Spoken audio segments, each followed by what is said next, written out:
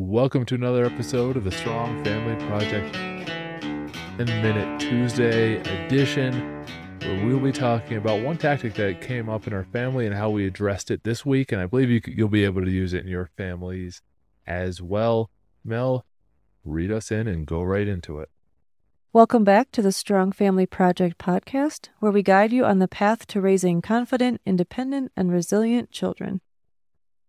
So I'll get right into it. Hopefully you've listened to the first 7 episodes of the actual foundation of our path, because this example that I'm going to present really uses a whole bunch of these different aspects.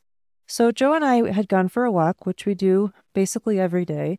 It's our chance to get outside, to talk with each other, go over whatever's going on, and sometimes talk about issues that we need to address in our family. So this particular day, we went out and we were discussing how having conversations is super important and how I think everybody in our family needs to work on that.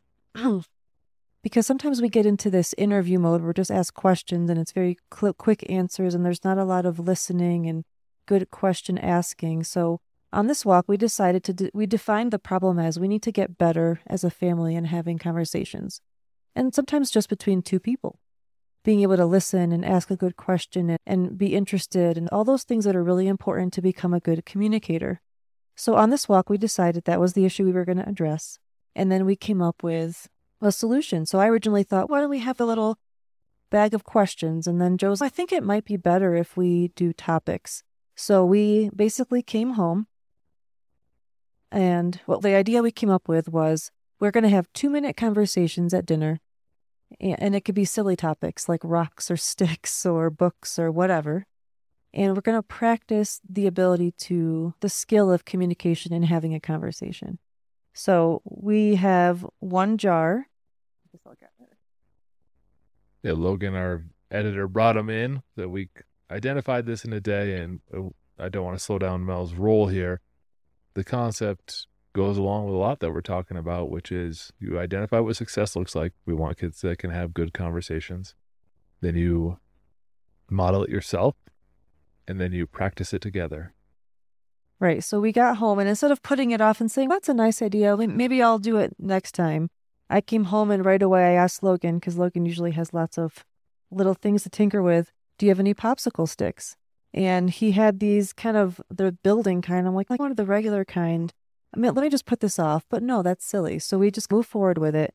One jar has each of our names on it. So the person would pick his name. And then the other jar is all different topics. So they would pick whatever topic they're going to talk about. And I think our first one was all about spoons. But I think what I want to go back to, though, is we were using the path to get this to happen. So we went on our walk, which was taking care of our relationship. We defined success. Instead of putting it off, we put it into action that night. And something really beautiful happened because we weren't really sure how it was going to go. So our youngest son, the 5-year-old, just loved it. And he asks for it like every day now. But we went around and we had these discussions and they were so funny and we learned things about each other. And at the same time, we're learning this skill of having conversations. So it was just really special to come up with the idea, to implement it right away, and we already see the benefits of it. And also it helps you to see where everybody's at your table. Maybe one of your kids might need to work on the ability to listen better. Maybe another kid needs to work on how to ask good questions. And because really we want to be able to send our kids out into the world, into school, into the workplace, and know how to communicate. And this could be a really fun way to jumpstart that. But my goal in this 10-Minute Tuesday wasn't really to talk about communication skills or conversations. It was more to give you an example of how the path works in practice. So here's our little example. Yeah, so big credit to Mel for taking action the very day of, I was surprised to see the popsicle sticks ready to go at dinner. And I do want to talk more tactically. Mel gave you the overall strategy of, yes, go listen to the first 7 episodes if you're just dropping in on this one where we lay out the strong family path so you can set this stuff up and you can redirect when you need to. I think this is a good tactic that a lot of families can use as well, where you can rip off pieces of paper. If you don't have popsicle sticks, you can make it happen, find a way to do it. And what I want to highlight again is at 4 or 5, Everett, our youngest, was the best at it. He had good eye contact, and he brings them out every night at dinner now. Like, he wants to play this conversation game. The bigger picture, I think that some people's voices in a family tend to be quieter than others, and there's not an opportunity to hide, but it also gives them an opportunity to be highlighted. And when you feel younger, and I feel this a lot, like when you're in the middle of a sentence and you're trying to explain something, you feel like you're trying to get it out so fast that other people don't interject with you, and you kind of rush your thoughts. This slows down the pace and allows for a little bit deeper thought, a little bit more communication, and everyone's individual talents can be highlighted. And so it was just more than we had expected out of this one tactic. So Mel talked big picture strategy. We've talked small picture, the actual tactic of doing it. However, in between there is what you learn when you do it and the unexpected benefits and side effects of it. And I think it really helped some voices be heard in our family who tend to be a lot quieter. And I remember coming to you later that evening and just telling you how excited I was by how awesome it went. Because sometimes you might think it might flop, and it might flop. But in this case, we had so much more benefit to it. We enjoyed each other. We had more fruitful conversation, and everybody was able to be heard. We actually went around and each person would choose somebody. So then everybody had the chance. And then Everett wanted to go around again. So it was, and I think that gives you more motivation and momentum. So it just creates this situation where you see progress right away and excitement in your family moving forward.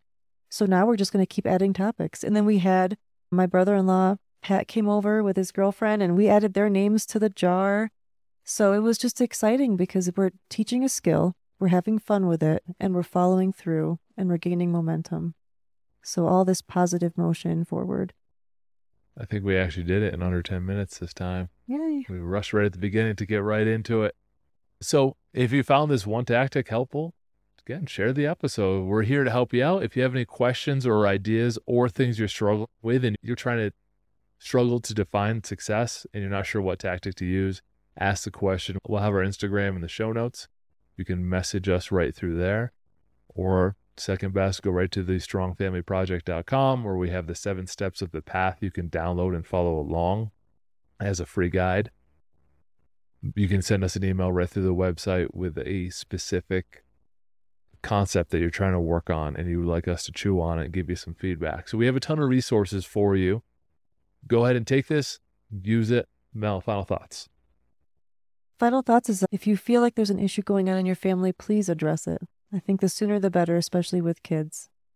Not just a little thought for you to think about. If you feel something's off, discuss it, make a plan, and take action.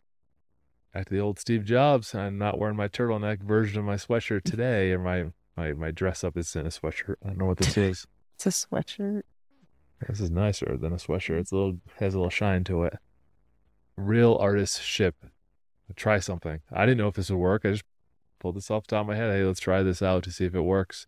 And then you can always refine it. Just do something. Be productive. Yeah, don't overthink it, right? Because I usually am the overthinker. Oh, I don't have the right popsicle stick or whatever. Just do it. And then sometimes it'll take on a life of its own. Thank you for listening to another episode of the Strong Family Project podcast. Make sure you're subscribing and following on your favorite podcast platform as we're releasing at least 2 episodes every week, Tuesday and Thursday. And regularly we have a bonus episode on Wednesday because we've had so many topics and good questions from the audience. So we want to get it all in for you. You can download the path for free at strongfamilyproject.com. Thank you for listening.